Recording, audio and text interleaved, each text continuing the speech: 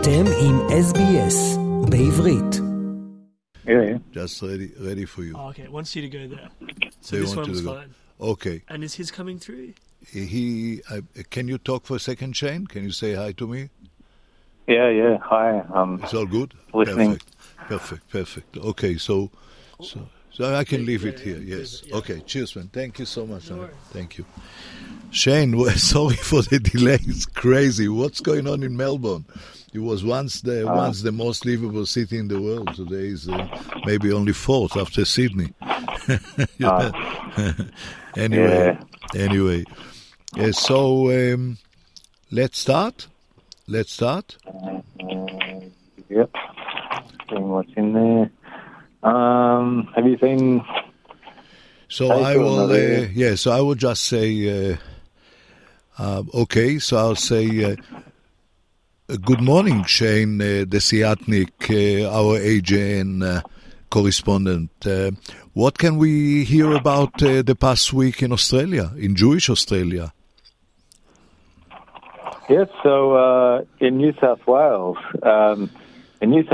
Jewish Board of Deputies has been commended for its role in a bill to ban the public display of all Nazi symbols without a reasonable excuse across New South Wales. So the bill passed both houses of New South Wales Parliament last week with unanimous support, including from the Greens. And it's a historic moment for New South Wales. It's also an Australian first, because while the Victorian legislation passed a similar bill in June of this year, the New South Wales ban will be enacted sooner than in Victoria, which will happen in a further 6 months' time. And importantly, the bill in New South Wales deliberately takes the approach of not defining the term Nazi symbol. And that's to ensure that the offence is broad enough to capture all relevant traditional well-known symbols associated with the Nazi regime and not just the swastika. And the bill also encompasses material displayed online and through social media, which is very important as well in tackling online hate crimes. The new offence will carry maximum 12 months imprisonment as a penalty or an $11,000 fine for individuals or a fine of up to $55,000 for a corporation. And it was Walt Secord, Deputy Chair of the New South Wales Parliamentary Friends of Israel, who introduced a private member's bill to Parliament late last year to ban the Nazi symbols. And he paid tribute to the tireless work of the New South Wales Jewish Board of Deputies in getting it over the line. And speaking of the New South Wales Jewish Board of Deputies, they had their annual general meeting last week as well. And they elected David Ossip as their new president. He's only 30 years old, so he's in fact one of the youngest presidents in the board's 77-year history. But he's done a lot in his 30 years. He's been involved with the Jewish Board of Deputies, and he was actually a councillor for Ku-ring-gai Council in Sydney's North Shore when he was just 20. And he's also involved in business and legal areas. And he is replacing Leslie Berger, who has been the board's president for the last 4 years. And, of course, Berger back in May was presented with a Distinguished Premier's Award by Dominic Perrottet at the annual Yom HaAtzmaut cocktail reception for his service to the Jewish and broader community. Amazing signal, Shane, amazing signal for the future of the Jewish community to see young men and women in their 30s taking leadership roles. Yes. What else can you add to the day-to-day weekly report? And I'm sure it will interest our listeners.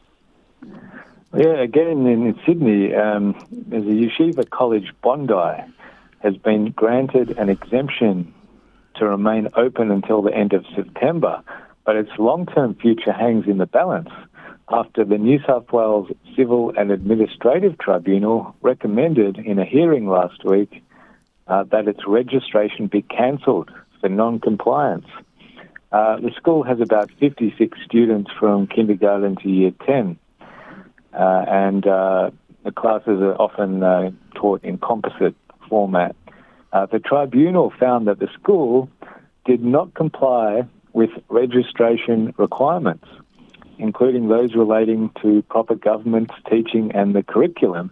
And it also found that several staff teachers who are referred to as Jewish studies teachers are not accredited teachers. So there's many more aspects to it, but basically the school's head, Rabbi David Slavin, who was appointed chief executive of the school in 2012, he said he's disappointed, but he acknowledged that there are issues requiring attention before the school will decide whether to appeal the decision or, in fact, close at the end of September. Right. And any news from other states? I understand the ambassador of Israel visited Southern Australia. Any news about that?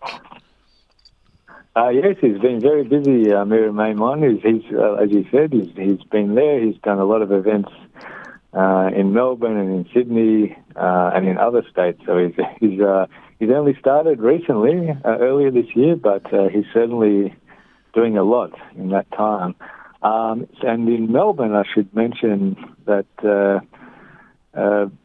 earlier this year, the University of Melbourne's Student Union passed a very anti-Israel motion, and it was opposed by actually a non-Jewish student who's a member of the Student Union, Justin Riazati, but recently, just in the last 10 days or so, the Student Union has passed a second motion, a thinly revised motion that still calls for BDS basically boycotting against Israel.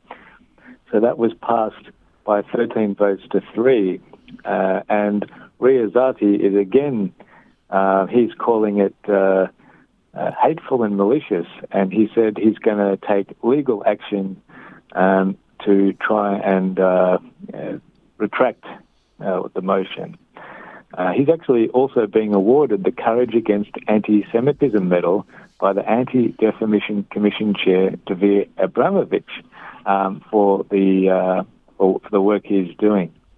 And 6 Jewish organizations, including Orges, have jointly slammed this revised motion by that University Student Council, noting, quote, the obsessive singling out of Israel and the Jewish people for vilification and abuse.